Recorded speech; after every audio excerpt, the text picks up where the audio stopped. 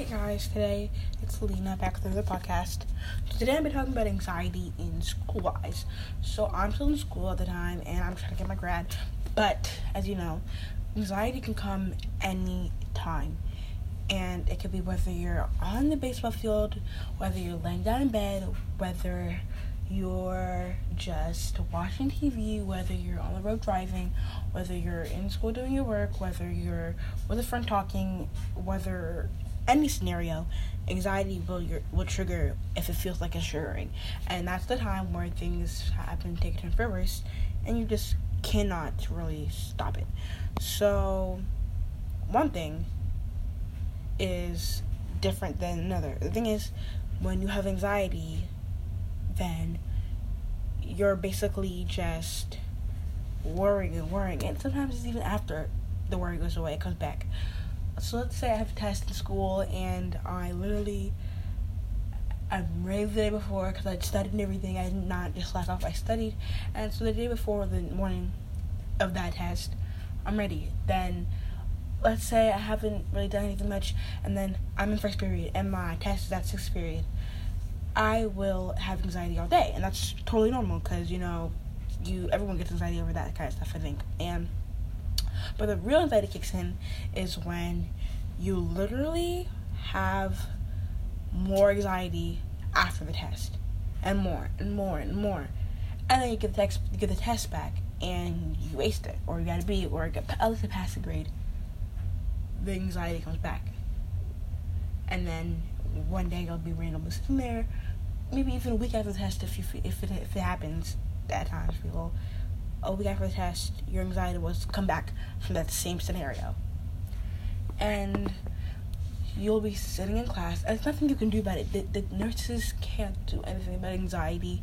They can't send you home from anxiety. They can't write your prescription for anxiety. At least I don't think so. They can, but they can't really do anything. So the thing that I recommend for you to do is just this little thing called reinsurance. And reinsurance is when basically not like someone's reinsuring you, you're reinsuring yourself.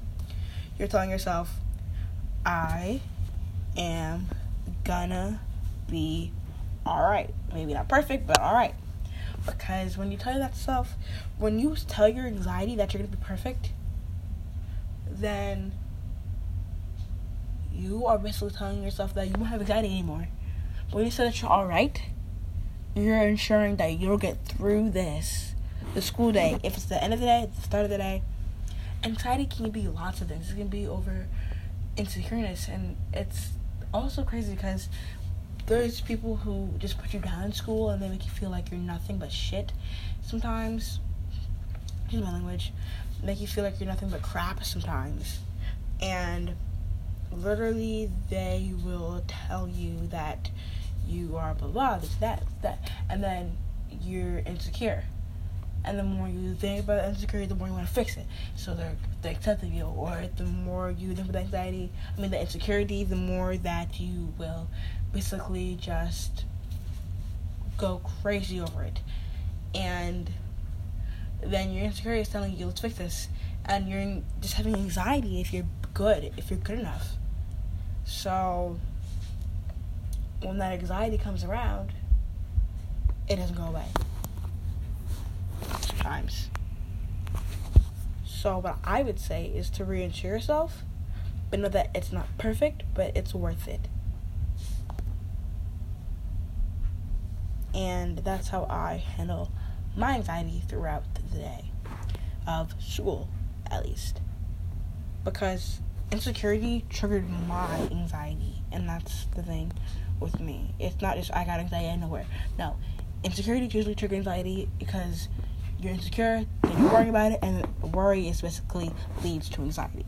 And worry is something that you can be worried about in the future, the present, and you can be worried about something that happened 10, 20 years from now. I worry about stuff that happens 10, 20 years from now. But the thing is, I'm perfectly on the right track. I have good grades, I'm good, I'm healthy, but I just worry, what if 20 years from now, not even tomorrow, 20 years from now, so I'm having anxiety about things that are like last case scenario, but it's just because you are quote unquote in over your head. So when that comes around, you have to push through it, and the best way to push through it is to reinsure yourself. And for me, it's the two main things.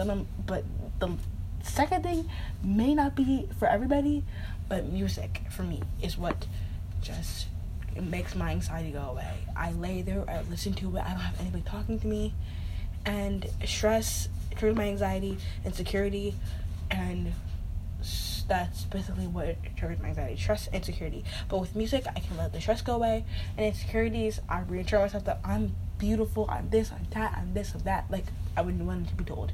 So that's just reassuring myself. Music triggers stress, insecurities, worry, anxiety. And so what I would say is just to calm yourself. I'm not saying do count to 10 when you breathe. For me personally, that is bullcrap. People who say count to 10 for people who have anxiety, it's just, obviously people who say count to 10 have never ever experienced anxiety in their lives, because when it comes to anxiety, counting to 10 won't do shoot. Because when you have anxiety, it's life. It's like life. It's for you, it's for real. Like, when you have anxiety, if you actually have anxiety, you are on it 24/7. Counting for 10 seconds won't do anything for you except for take 0% of worry out of your system. Maybe 1% after like 2, counting to 2, but nothing will happen. Like, I've tried counting 100, 1,000, and I'm still in over my head. I literally have anxiety about if I'll ever get to 1,000. So for me, that's what I do. Bye guys, tune in later.